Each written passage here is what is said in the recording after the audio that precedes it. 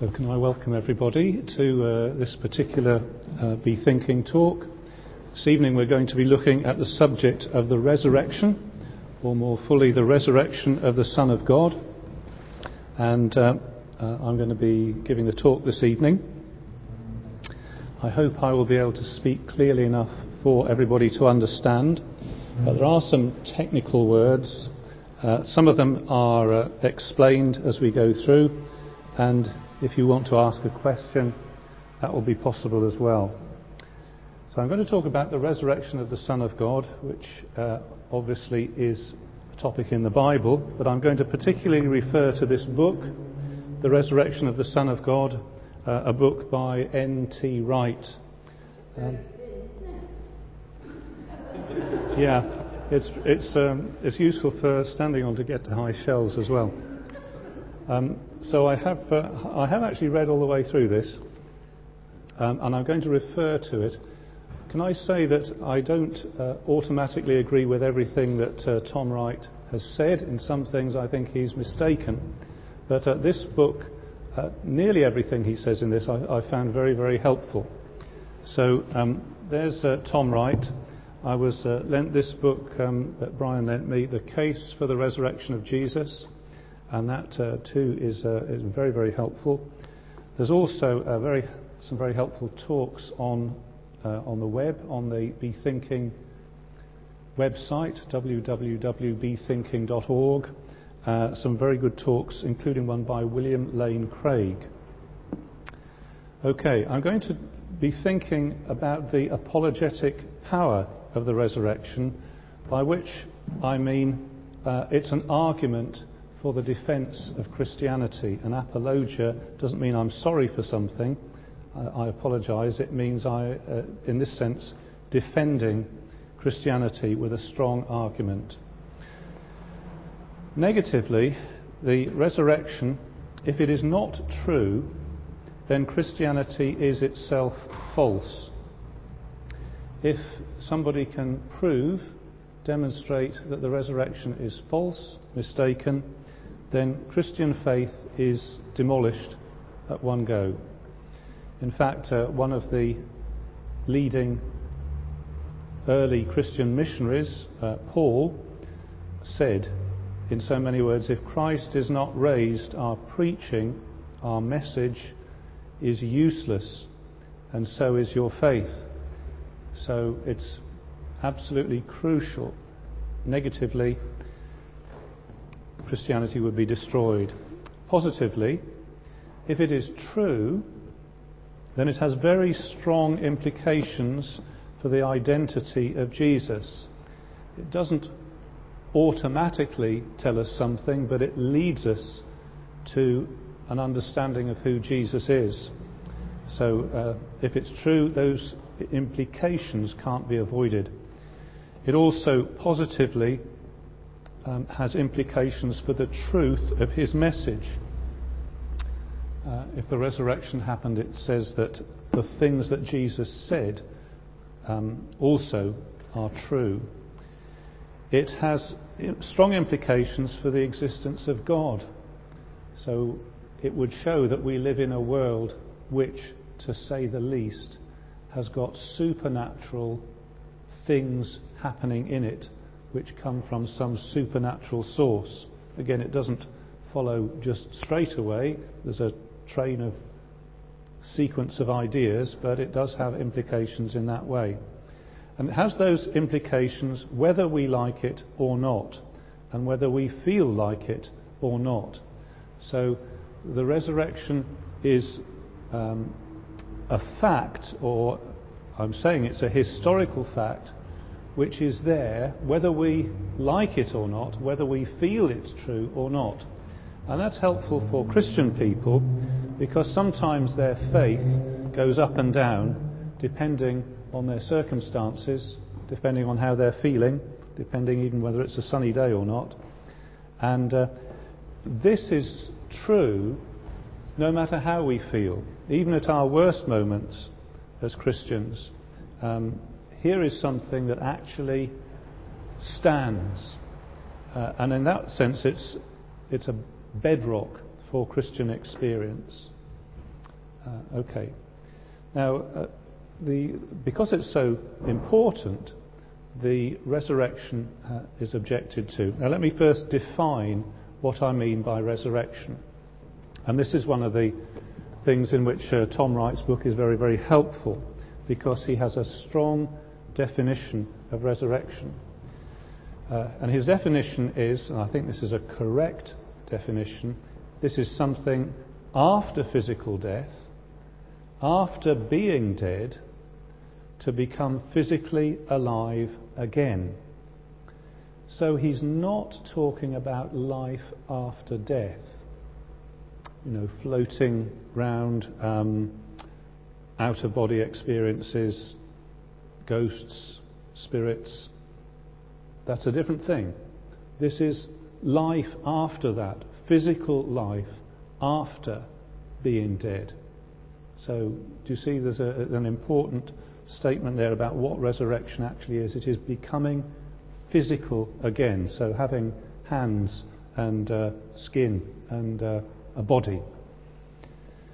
So people object and they say that it is intrinsically improbable. Statistically, it's a very rare event, and therefore that's an objection. They say it is scientifically impossible, so this cannot be investigated in some scientific ways. You can't reproduce this and test it all over again because of the unusual nature of it. So here's an objection: scientifically impossible. And people also say it is historically unprovable or unproven, and that does depend on what we mean by history. So there are some objections, and Tom Wright in his book deals with some more focused theological objections, which are more the ones I'm going to focus on this evening. So here is an objection that in the Jewish context in which this first happened, in the context in which Jewish people saw the things to do with Jesus, they used the word resurrection, in Greek anastasis, and it is said that they could have meant a variety of things by that. So there's one objection which we will look at during the course of this talk.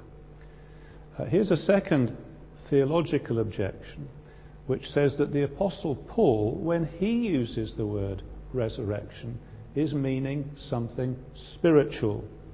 He does actually use the expression spiritual body. And this objection says, well, he means a ghostly thing, a spirit sort of thing. And here's another objection, that the earliest Christians used the language of resurrection, anastasis, to mean Jesus is in heaven. He is enthroned in heaven. He's very important. We worship him. And they used language backwards and said, because that's who we believe he is, we will say that he is resurrected. And these objectors say that even when the idea of the empty tomb is used, it's not meant literally. And this sort of objection, I think, was more common in the mid-20th century. But anyway, here's what he's saying. In addition to that, it is objected that the Gospel accounts, Matthew, Mark, Luke and John, are late and they are inventions. So somebody used their imagination to take an idea and enlarge it and make up stuff and write it down as Gospel. And further objections that when people in the Bible say they saw Jesus, what they really mean is they saw a vision of Jesus. So the seeings were subjective experiences only. So if you were to say that you could see the Virgin Mary standing there, and the rest of us couldn't, then that would be an experience just for you. And what these people are saying is that when in the Bible it says people saw Jesus or met Jesus, they mean they met him in their hearts. They met him as a hallucination, a fantasy, or some sort of subjective experience. And lastly, these objectors say categorically, whatever else it may mean, Jesus' body was certainly not raised from the dead. Okay, that's the objections of these people. So I'll stop just there and say, does anything need to be clarified? Okay. Right. Before we go any further, we need to think about the idea of a worldview. A worldview is a set of presuppositions or assumptions which we hold consciously or subconsciously about the basic makeup of our world. And we take this worldview with us wherever we go, whatever we think about and talk about, we have basic presuppositions. So, for example, we might, on a social level, have a presupposition that everybody we meet in England is out to cheat us. So we would react in a certain way to everybody in England if that was our view.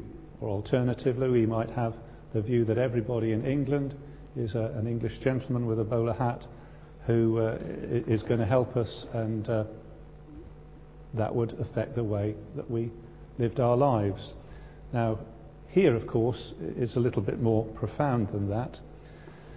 So if we think historically in European history, the Enlightenment was that period in which people began to think in a new way. Before the Enlightenment, there were people believed that there were few secondary causes. So, for example, if there was thunder and lightning, people would say, this is the hand of God. And they wouldn't say, God is using low pressure and high pressure and a cold front and a warm front and the structure of clouds. They would just say, this is directly the hand of God. And you can actually see something of this in the writings of Martin Luther, who believed in the existence of ghosts and demons in certain forests. Well, rightly or wrongly, but that's pre-Enlightenment thinking.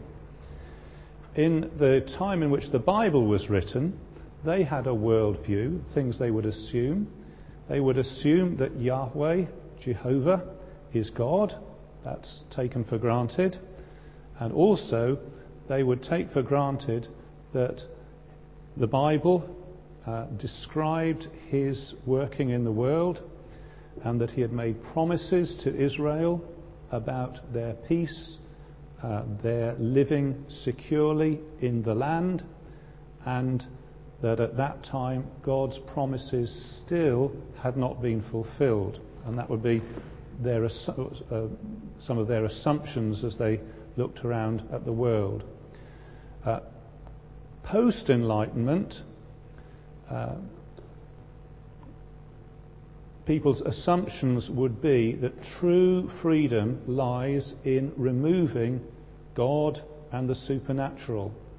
So that when we look at the world, we exclude God, we exclude the supernatural, and only things that can be seen and measured are real, as in mathematics, hard science, proving things, QED.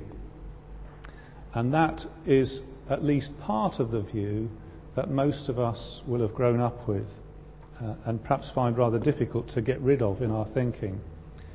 A postmodern worldview would be slightly different. A postmodern worldview would accept that there can be isolated events but find it difficult to believe that this means anything in one big story, that there's one meaning behind it all. So as we come to this, we have to be aware that we bring our own worldview to all these things. And one other NB, we shall use the word history. If you come to look at this book, you'll find that he has quite a bit about the idea of history as a way of finding things out. And we use the word historical in slightly different ways, which we might as well just notice as we go through. A historical event can simply be an event, even though nobody saw it happen. So, the death of the last pterodactyl, assuming you believe in pterodactyls, we presume that the last one of them must have died sometime. None of us saw it, it's not documented, but we would say that happened in history and is therefore a historical event, even though no one saw it. We also use the word history, or more precisely historic, to mean a significant event. So in English history, 1066 is a significant event. Why is 1066 a significant event in English history? That's the Battle of Hastings. It's when England was invaded by the Normans, which were sort of French people.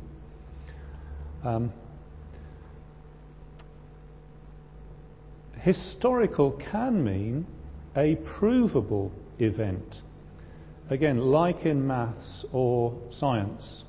So the Holocaust is a provable event because people were there, people have got evidence, people have written down their testimony, and therefore it is a foolish thing and a perverse thing not to believe it. However, Robin Hood, we would say, is probably not historical in this sense, that nobody actually could prove his existence. Doing history, being interested in history, writing, talking, going over the events of the past, that too can be referred to as history, or something that's historical, or having a historical interest. And again, the meaning is slightly different. So the 4th of July apparently is important for some people. I'll put that there for Brian because he could have told us what that was there for. But so for the USA, that's the Independence Day, isn't it? Am I right? I don't know who they're independent from, but I expect somebody will tell me. So you have historical novels. So they're to do with just history as a general thing. Local history, we use the word in that connection, without trying to prove anything, or just that there are different sort of levels of expectation. And people talk about the quest for the historical Jesus, which is just there. There is something called the Jesus Seminar in the United States, and they use historical in a very narrow sense indeed, combining 3 and 4, that things must be provable in a very reductionist sense. They won't take anything, for example, if it was local history, they wouldn't believe it unless you could really find 2 or 3 people who could really give you exact confirmation of, shall we say, when Lewes Castle was built or something like that. So the quest for the historical Jesus, or it uses the word history, it uses it in a very narrow sense, and people sometimes use that when they're talking about the resurrection. They expect something to be proved in a mathematical or scientific way, which is not the usual way in history. Anyway, so there's a little note on that. In my personal view, there is a sort of spiral at work here, that you can start on the outside and say, well, I don't know really how much I believe about Jesus, but I certainly believe that he existed. And then you can take that on a step and say, I wonder what sort of person he was, what sort of things he said, what sort of things he did. And you can pick up on that. And you say, well, he was really more remarkable than I thought he was. And then you can move in a little bit and say, he was actually extremely special. And you can move in a little bit further and say, it says he rose from the dead. It says he did miracles. I do tend now to believe that. It says that he rose from the dead. And you can follow the spiral round in increasing certainty until you yourself might come to be a believer, having started off as not a believer. Anyway, that's a slightly different thing. I'm going to look at the context in which all this took place. This is the context of proclamation, so that when the first Christians said things about Jesus, they said them using certain language, believing that people would understand them in a certain way. It's the context in which they proclaimed. It's quite often said that resurrection is like many other religions. So the ancient context would be the source of parallels, if there were any. So if resurrection ideas are copies of other ideas, then the context should provide them. And so we're talking about here the non-Jewish world, what the Greeks believed, what the Romans believed, and to a certain extent what the Egyptians believed. Now, in Tom Wright's book, he goes into this in considerable detail, and it is without doubt the most tedious part of the book.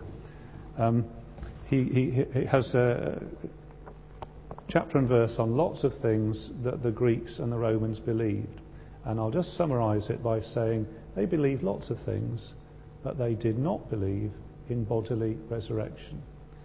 If you had said to one of the ancient Greeks or the ancient Romans, do you believe that a man dies and could possibly come back alive physically, they would say, well, there's one thing I can tell you, matey, it won't be that. That certainly does not happen. Everybody knows that. If only it did happen, but it doesn't. But you may say, well, there are other things like it, aren't they? For example, their emperors were said to become God. There was the divinization of the emperors. But it wasn't ever said that they came back alive physically. Apart from Nero, there was a rumour that Nero had come back, but that was a very odd sort of thing, not a regular thing. The emperors went to heaven, and it was their souls that became God. And Tom Wright says that in that ancient world, death was the realm of witless shadows in a murky world. So after death, you might become a spirit or a ghost or a half a being or something like that, but not raised from the dead.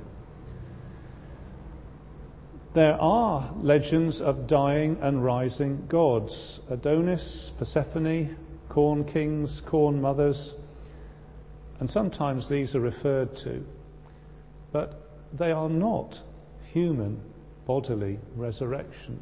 They're myths and stories to do with other worlds, to do with realms of fantasy. None of these people at all ever claim that human beings come alive again physically after death. Of all possibilities, they would say unanimously, we all know that dead men do not rise. And that's why when the Apostle Paul went to the Greek centre of learning, they sneered at him. When they heard him talk about the resurrection of the dead, they sneered, because they were saying, we're clever people, we've heard it all, we know resurrection from the dead just does not happen. There's the ancient context. Let's look at the Jewish context, because the people who were writing about the resurrection of Jesus were writing in a Jewish context. In fact, the Apostle Paul said that Jesus was raised on the third day according to the Scriptures. So, which Scriptures?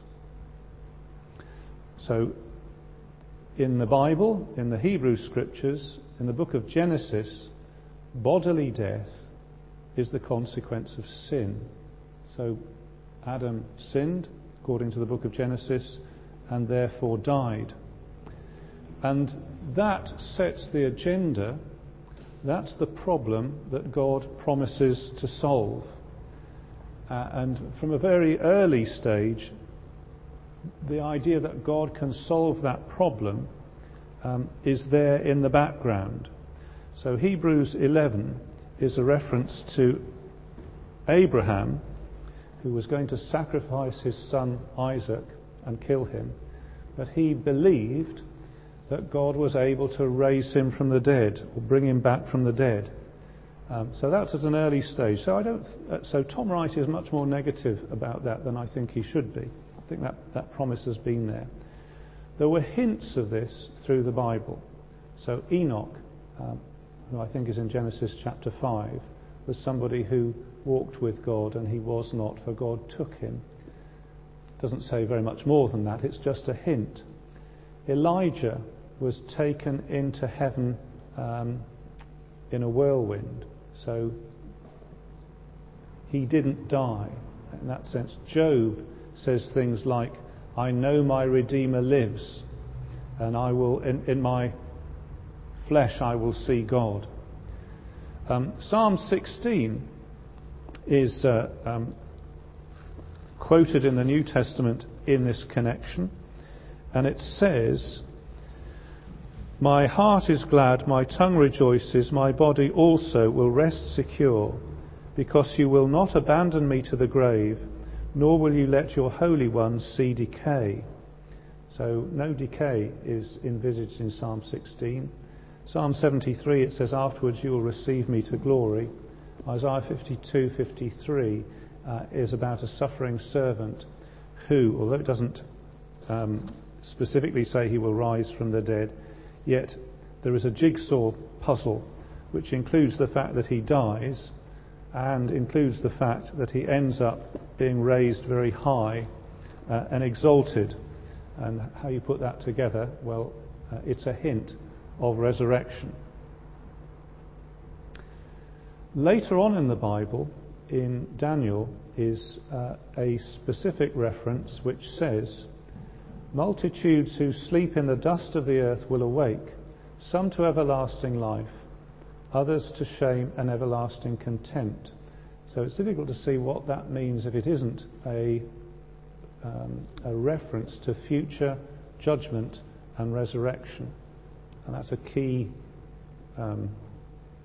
paragraph for later. And Ezekiel 37 talks about a vision of dry bones, dead bodies coming together, coming back to life again, and it says that these dry bones are the whole house of Israel, and it is coupled with settling Israel back in her land. So again, it's a hint. It's rather perplexing how it all should be fulfilled, but it does talk about bones coming to life physically, and it links it with the promise of God to settle Israel in the land. So there's the Jewish scriptures. So I'll stop there and ask if there are anything you want to have clarified. Is Ezekiel one really about resurrection?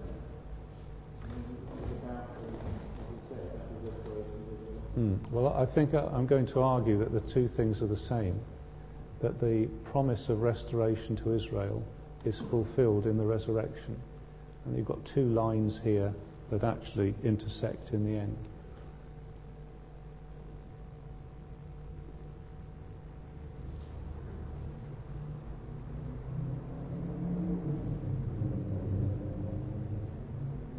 Okay. So to summarise the Jewish context in this period that Jesus was in, which is called Second Temple Judaism, again, there were various ideas. So the Sadducees, for example, said there is no resurrection. The Pharisees had a different view. They believed that there would be a final day of judgment, resurrection of the righteous and the wicked. So that's what Martha says when Jesus asks her about her brother Lazarus, and she says, I know he will rise again at the last day. And interestingly, Jesus says, I am the resurrection and the life. So Jesus claims that he encapsulates in himself all that Martha could see God would do on the last day. So this basically, when they're talking about resurrection, they're talking about a one-stage resurrection which is coupled with judgment. So that's the context. Let's look now at what is said in the Bible, and we'll look at what Paul says, and we'll look at what the Gospel says before we try and put it all together. So Paul, in 1 Corinthians 15, makes a statement which I've written out pretty much in full, although I've sort of translated it myself. I want to remind you of the good news I good newsed to you, because he uses the idea of gospel as a noun and a verb. And he says, you received this. And he uses a word which means to pass on a tradition. And I traditioned you, I passed on to you as of first importance. And then he says a number of bullet points: that Christ died for our sins according to the Scriptures, that he was buried, that he was raised on the third day according to the Scriptures, and that he appeared to Peter, then to the 12, after that to more than 500, most of whom are still living. Then he appeared to James, then to all the apostles. Last of all, he appeared to me also as to one abnormally born. And that is in 1 Corinthians 15. And there are a number of features of that which I'll draw attention to in a moment. But just notice this way he's done it as a formula. That something, that something, that something, and that something. It's got the appearance of a little formula which has been concocted, which he's repeating, which they might almost have memorized. And that's, of course, the idea of a tradition, which is the verb that's used. Here is something like a package which I'm passing on to you, and I want you to keep that package as it is and pass it on to other people. So this is very early. It's 51 or 52 AD. You can date the letter from the things that happen in it. That's 21 years or so after the death of Jesus. And by that time, it is a tradition. It's a fixed, non-negotiable tradition. In other words, the objection that this was made up later and read backwards into history doesn't fit the facts. It's already a fixed package that you're not allowed to add things to or mess about with. I tradition you, I hand this over to you, says Paul. Clearly, Jesus was believed to be genuinely dead. That's part of what's said. He died for our sins according to the Scriptures. And this is something that was capable of living eyewitness proof. So Paul does not say, I felt I saw Jesus, and other people felt that they saw him. He says he was literally seen by Peter, by James, and at one point by 500 people at once, most of whom are still living, is what he said. So as far as he's concerned, this is something that you really could prove, that you really could substantiate. All you had to do was buy a ticket and go over the Mediterranean and talk to these people. So it's like Diego Maradona's Hand of God goal, which was, I believe, in 1986 in the Football World Cup. There are people sitting here who can remember seeing that. So it's not, it might be, whatever it is, 21 years ago, but it's not so far away that nobody knows. Who knows whether that happened or not? There are people here who were alive to see it. It's that sort of distance to the resurrection from where Paul is writing. A little bit more on Paul. He himself says that this marks out Jesus as the Son of God with power. And also another key point is that this is the initial part of a two-stage resurrection process. The Jews believed in a one-stage resurrection right at the end of the world. But if this is true, it's actually a two-stage resurrection. That number one, Messiah is raised, and then stage two, the people that belong to him are raised. And that's the very point Paul goes on to make in 1 Corinthians 15. There's first fruits, and then following on from that, something else. A little bit like a snake getting through a bamboo fence. First the head of the snake goes through, then the rest of the body follows. And it's saying that if Jesus rose from the dead, he experiences physical resurrection, and the people that are joined to him, his body as it were, will in due course themselves experience resurrection. And that two-stage process is actually referred to in lots of places in the Bible. For example, Romans 8, if the Spirit lives in you, the Spirit will give life to your mortal bodies. That's the same argument. And Paul also says in 1 Corinthians 15 that if this didn't happen, then Yahweh, the Lord God, has not brought salvation. He has not solved the problem. He has not fulfilled his promises. And Christian faith is a useless thing. Okay, there's the resurrection and Paul. We're going to look at the resurrection in the Gospels.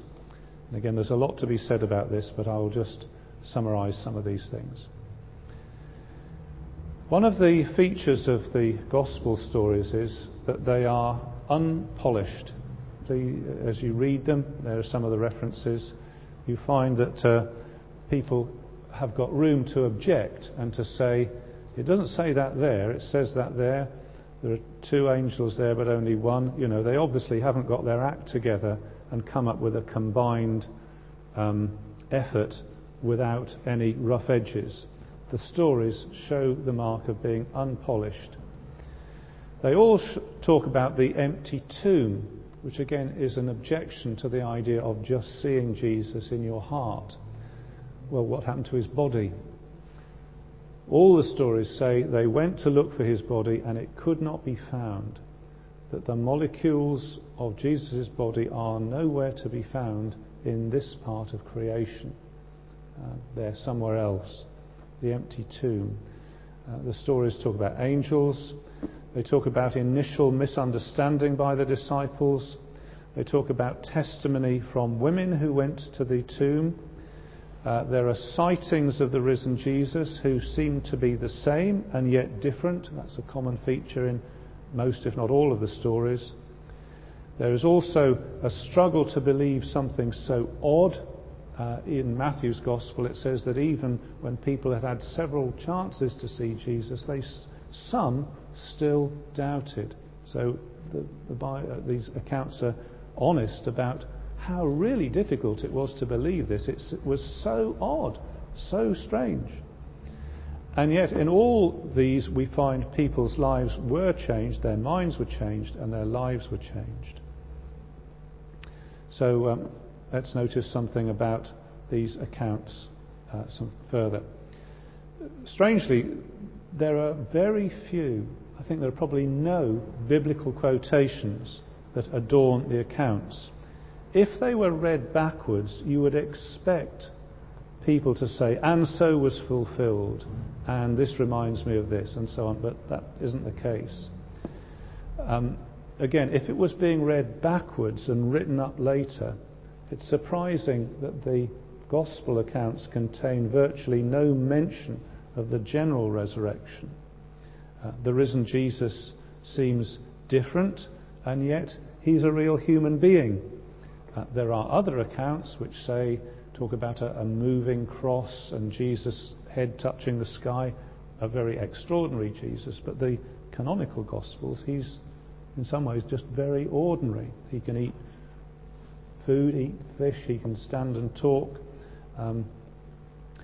It's surprising that women are put in the role of witnesses, because in those days women were not counted as fully competent witnesses.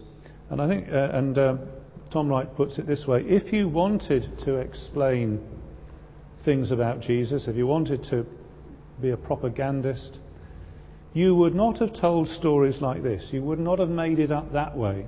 You would have done a better job.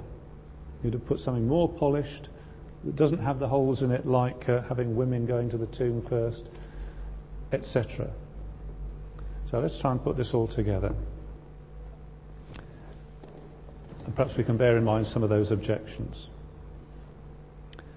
The context in which resurrection is claimed is one in which the resurrection is either unthinkable or far off in the future. They did not expect something like this. And that counts strongly against the idea of wishful thinking, that they just hoped Jesus would rise from the dead. It is strongly against the idea that they've copied the idea from somewhere else, because there aren't anywhere else to copy it. It was just a complete surprise. And for that reason, the fact that they ended up believing it, well, how can you explain that if it didn't really happen? The attestation, the witnesses are many, and they are early. That is good evidence for believing anything. The claims for the resurrection have got at least three strands: the people who saw Jesus, the fact that his tomb was empty, and the fact that it all fits in with Scripture. The people who were best placed to know, that's the people near to the event, who had the opportunity to check it out, clearly believed it. They were willing to die for it. And again, the idea of it being a conspiracy or made up would be a very strange thing, to think that people were willing to die for something that they really knew was a lie. The alternative explanations require bigger, if not enormous, leaps of faith. So the idea that it was a conspiracy, or the so-called swoon theory, which says that Jesus didn't really die, he was just sort of rendered unconscious, and then he was losing blood, he was dehydrated, and they put him in a cold cave, and after leaving him there for 3 days, he was better, and he managed to roll away the stone and make his way into Jerusalem and appear to his disciples. And when they saw him, instead of saying, "Oh, you look awful, we better get an ambulance," they all said, "Wow, you are the Son of God." So that's the swoon theory, and it requires an enormous leap of faith, I think, to believe that. I once heard it said, if you believe that, you believe anything. As we investigate what they actually said, what the circumstances were, we should be open to having our worldview challenged. If we started off saying resurrection is so unlikely, it can't happen, as we look at this evidence, perhaps we should be prepared to be challenged. It doesn't usually happen. It's an extremely odd thing. But that's what Christianity is claiming. This is the one place where God really has raised somebody from the dead in this way. And our worldview ought to be challenged. If the resurrection is true, it is saying God has the solution to the problem of physical death. Somebody has. And The solution is enmeshed in the Hebrew and Christian tradition and revelation and big picture. That's where the explanation lies. Jesus is validated. He is proven to be somebody, well, prophet actually, because he said he would rise from the dead, and he did. Messiah, if you follow the connections.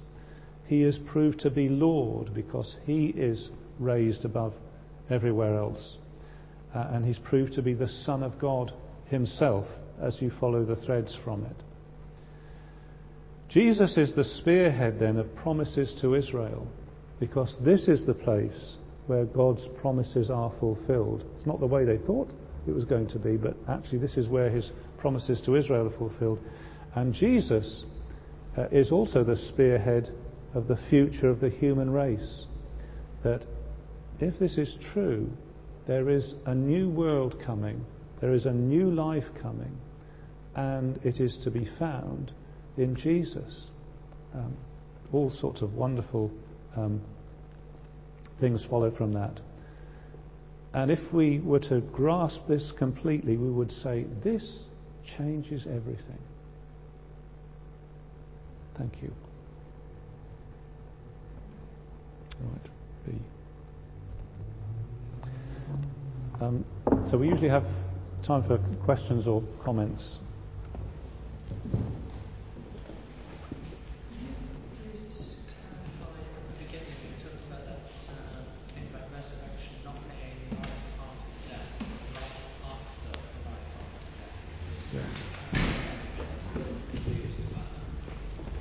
Yeah, it's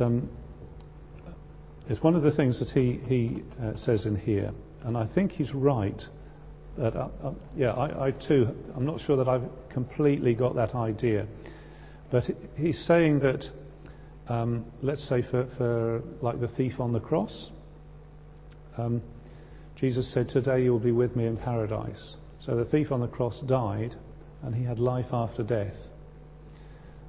He's with Christ in heaven, but he is not raised from the dead yet. That's something that happens afterwards. So, if you like, there's 3 stages: life, well, 4: life, death as an instantaneous thing, the continuing existence of this person, life after death, but resurrection follows after that. So that's to distinguish it from being a ghost, from living on in people's hearts, from floating up into the sky. Because there's lots of religions believe those things, but the uniqueness of Christianity is that it's not saying that. It's saying life after death. Does that make it clearer? Yeah.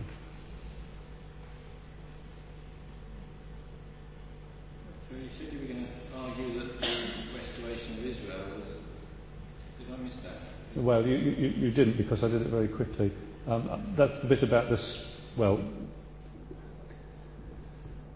yes, it would take longer to do that, but when it says Jesus rose on the 3rd day according to the Scriptures, and you say which Scriptures, I think there's a whole class of Scriptures that talk about the future of Israel, living in the land, the new environment for Israel, which in New Testament terms are fulfilled in the resurrection of Jesus Christ.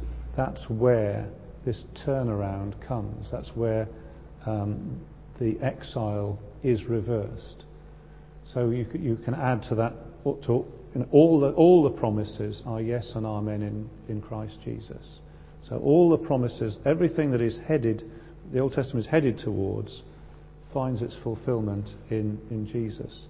So I'm saying that I'm proposing that the whole class of promises to Abraham, promises to Moses, promises to Joshua, Psalm 95, there is a rest that remains to the people of God, because if Joshua had led them into rest, there wouldn't be a promise still held out. That Paul had in mind all those scriptures. So I haven't argued it, but I'm I'm saying that exists. I would have thought that the Ezekiel, well, certainly the Ezekiel passage referred primarily to revival, not to resurrection. I mean, the vision is one of resurrection, but it seems to me the meaning is that there is, there's this heap of bones that's meant to be totally dead. There is no spiritual life left among the people. And yet God would breathe life back into the people. Yeah. So to me it's more about, it's more about revival or about regeneration than resurrection. I'm sure that's true, but the question is whether that exhausts the meaning of it, because it does say, in its context, I will open your graves and bring you up from them. I will put my spirit in you and you will live, and I will settle you in your own land. Then you will know that I, the Lord, have spoken and have done it, declares the Lord. So Ezekiel saw it in the context of these larger promises to Israel. So I put it under the heading of hints, because I think it's very tantalising that you have here resurrection, promises to Israel, the work that is yet to come, all put under in the same context. I don't think it proves it, but I think it's suggestive. I suppose you'd have to follow up the theme, in fact, of eternal life, which does have both those aspects. When Jesus talks about giving life now. Yes. And yet, obviously, it also, in some sense, refers to resurrection as well. So I suppose you could argue that they are different aspects of the same thing, but there is a physical. Whether it refers specifically to physical resurrection. The Ezekiel one. Yeah. Well, yeah. I think. Well, I put it under the heading of hints, and I'll probably keep it that way. I mean, the new ingredient that Jesus brought was a two-stage resurrection, of which he is the first example, and yet it linked up to the end of the world.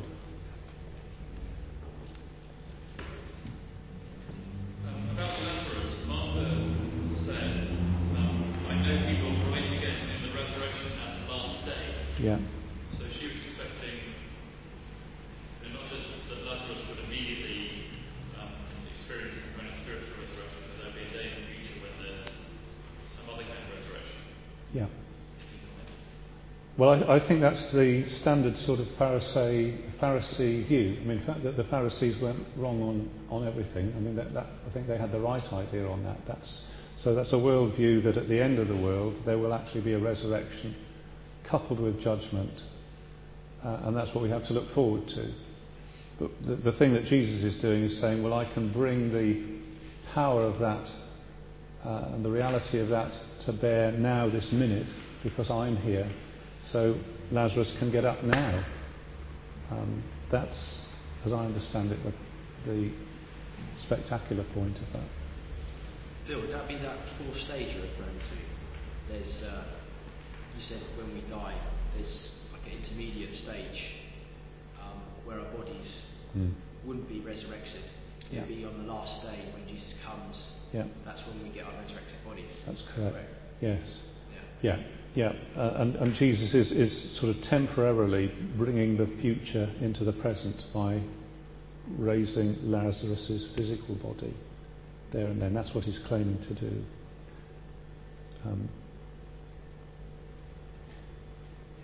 I just think it's just thinking about it again, the amazingness of that aspect that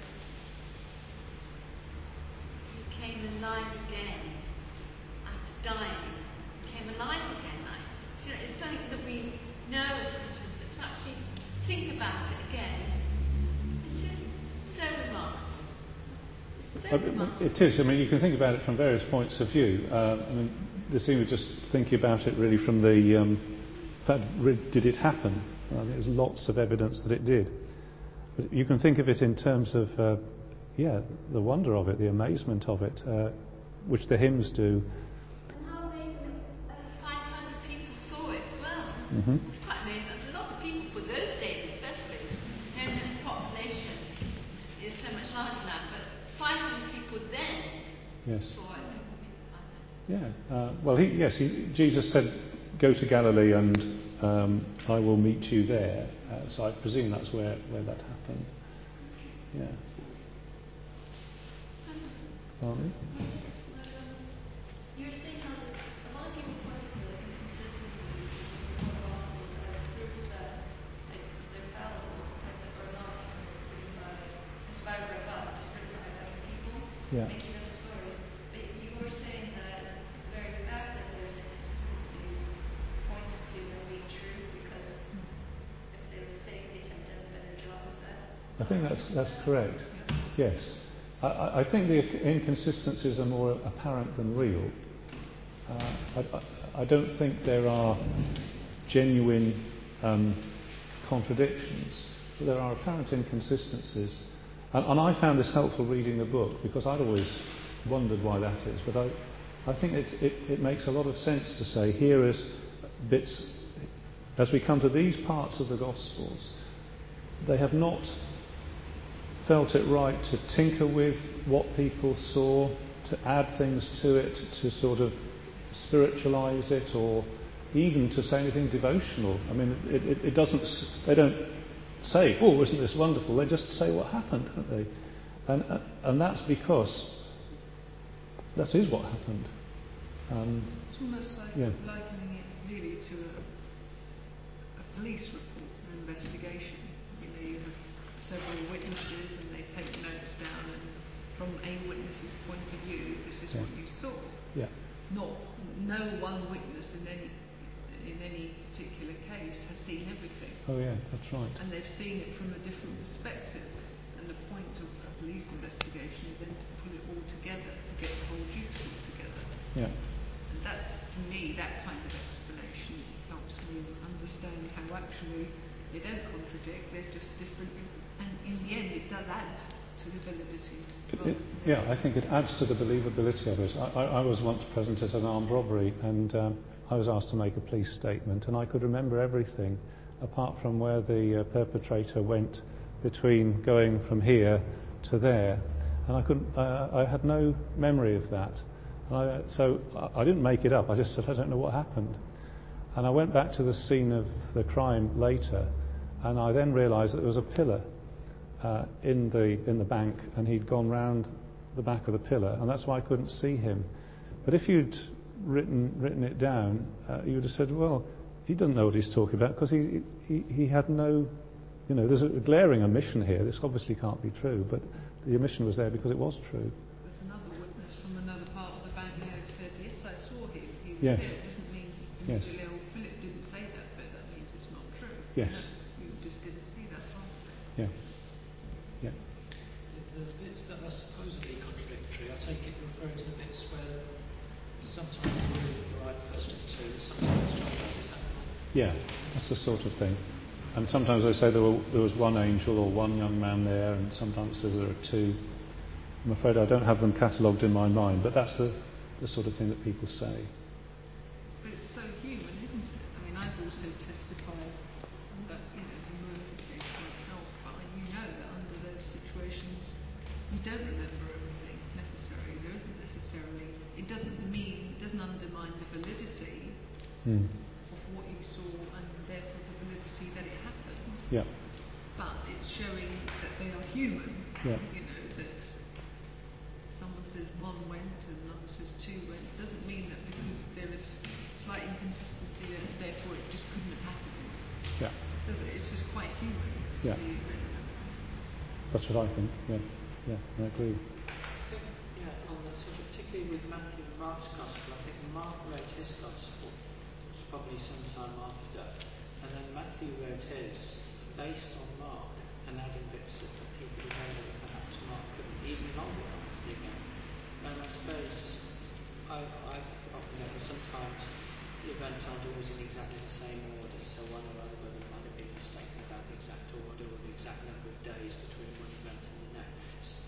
But there was at least one story, I can't remember which one it was, where it was recorded in Matthew, Mark and Luke, and what people said and the order of things was slightly different. The words Jesus used were almost identical in every one. And I remember thinking of something Jesus himself said when he said, "Heaven and earth will pass away, but my words will never pass away."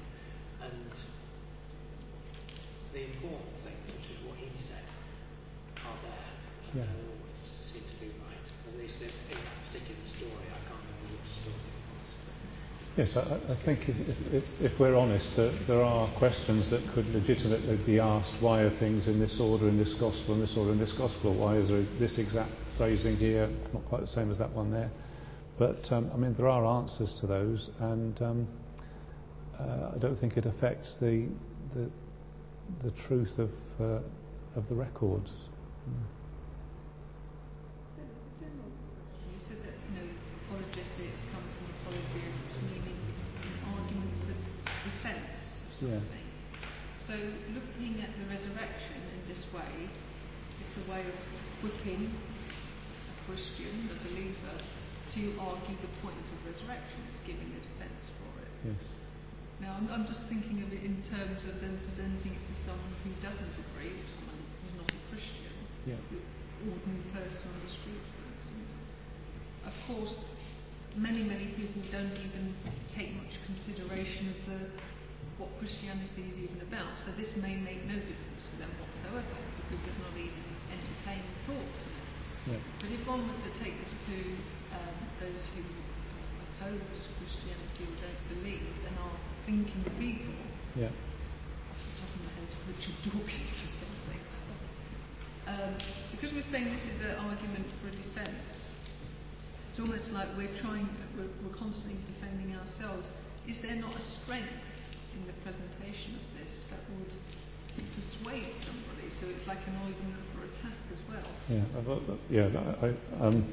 could Richard Dawkins, if we had such a good argument like that, I mean he's a scientist as well, is it conceivable that someone of his kind get to a point of saying, actually, that does make sense, and therefore it could change someone else's mind?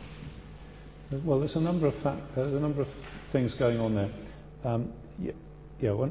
When I'm saying argument for the defence, I mean to say an argument to propose strongly that Christianity is true. So I suppose it's defending against the accusation that it's untrue. So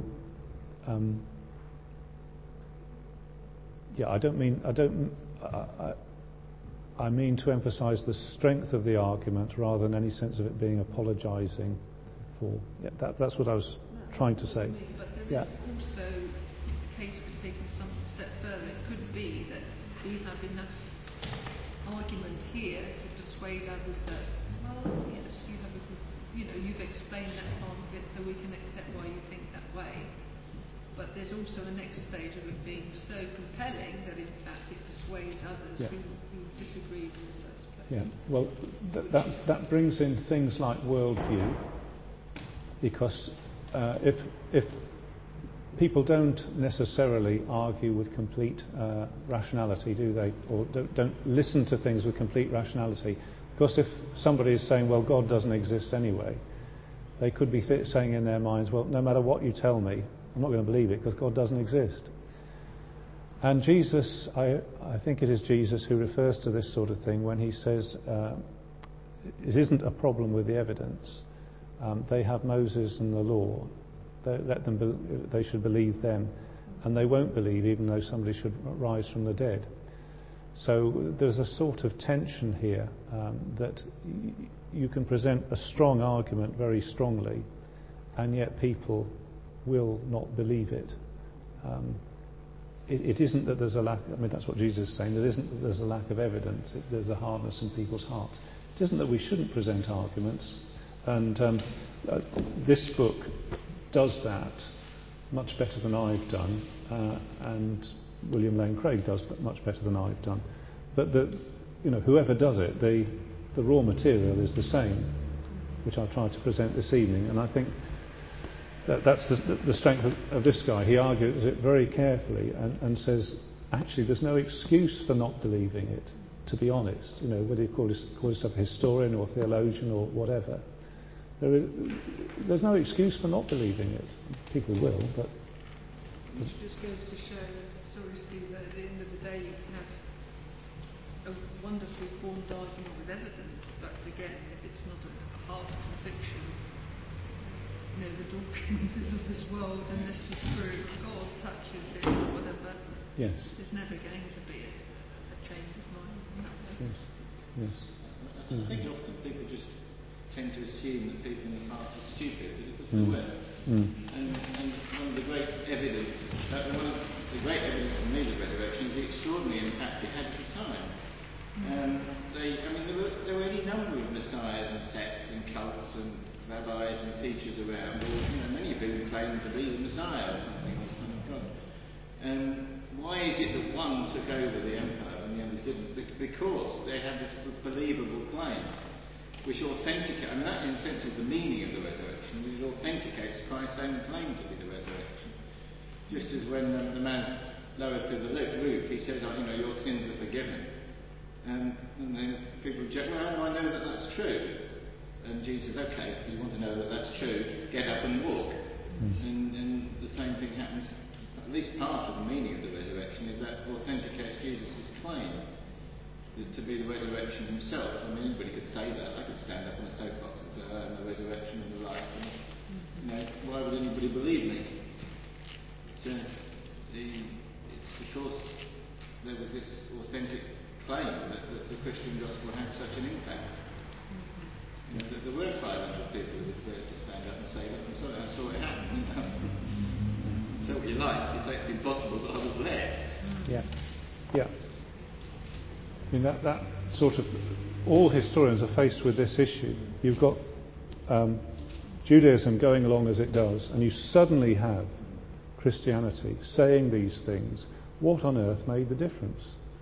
And like you said, the only explanation that's going to fit is that it actually happened, that this resurrection, this thing that, they knew it was impossible. It isn't that they were more gullible in those days. They knew that doesn't happen. The only reason they believed it was that it did. And of course, there's just the strength of time, isn't there? If everything is hanging on the resurrection, you'd think there'd be many more people out to completely disprove it than there have been. The whole faith is hanging on this one thing. Yes. It still stood the test of time. That's true, yes, that's true. It would have been more easy to disprove if they hadn't put a guard on the tomb. The three priests went to Pilate and pointed a guard on the tomb. Specifically said that the disciples wouldn't come and steal his body. Not that there was much danger there because they were terrified and behind locked doors anyway. But that's what they thought anyway. And then by Easter morning, the tomb was empty and the stone was rolled away. Now, if those guards had been posted on the tomb, and they wouldn't have willingly let that happen. No way would they have let that happen. You look what happened to the guards who guarded Peter when he was in prison under Herod, and then Peter got out. Herod flipped. He went after the guy. He did a thorough search for Peter. When that proved to no avail, it said cross-examined the guards in order they be executed. So you get the impression this is a day when people guarded prisoners with dead bodies to pay them death. They wouldn't do that. Jesus probably get out of the tomb by any natural means, anyway. And yet, by Easter morning, the tomb was still empty, despite the fact the guards were there. And then, of course, you have the disciples who were terrified and behind locked doors. And suddenly they were out on the streets and going everywhere. No longer afraid, so they could tell the world that Jesus is risen. They wouldn't have done that. No, it's sort of psychologically unbelievable, isn't it, that people who were so terrified would suddenly become so bold. Exactly. And that, in my mind, is one of the biggest proofs there is. Okay, well, let's draw to a conclusion. It's worth just pointing out that what's in this event is a promise of what's yet to come. And I think that we do sometimes forget that. We talk about Christianity, we're going to go to heaven and go to be with the Lord, which is far better. But the promise is of a whole new world, that this is the first indication of the whole of creation being restored And like the book of Revelation says, there will be a new heaven and a new earth. No more sorrow or sighing or mourning. There will be human life on a level that none of us have ever experienced it. That's what's being foreshadowed. You get the down payment of it. That's just amazing. It really is just amazing. If only we could grasp what is linked up with this, what is actually saying is in store for us. Well, let's stop there. I think perhaps we could pray. Let's do that. We thank you, Lord, for these things that we've been able to think about this evening. We thank you that our faith is on a sure foundation, and we pray that we may each be strengthened in our thinking and in our living. We pray that even when we feel at our very lowest, that this may be something which is as bedrock for us. And we thank you for the great hope that the Spirit who now lives within us will give life to our mortal bodies. We thank you for the great hope that when he comes we shall see him, for we shall be like him. We thank you for that promise that you make all things new. So help us, we pray, to believe these things and to live in them and to rejoice in them. And we thank you now in Jesus' name. Amen.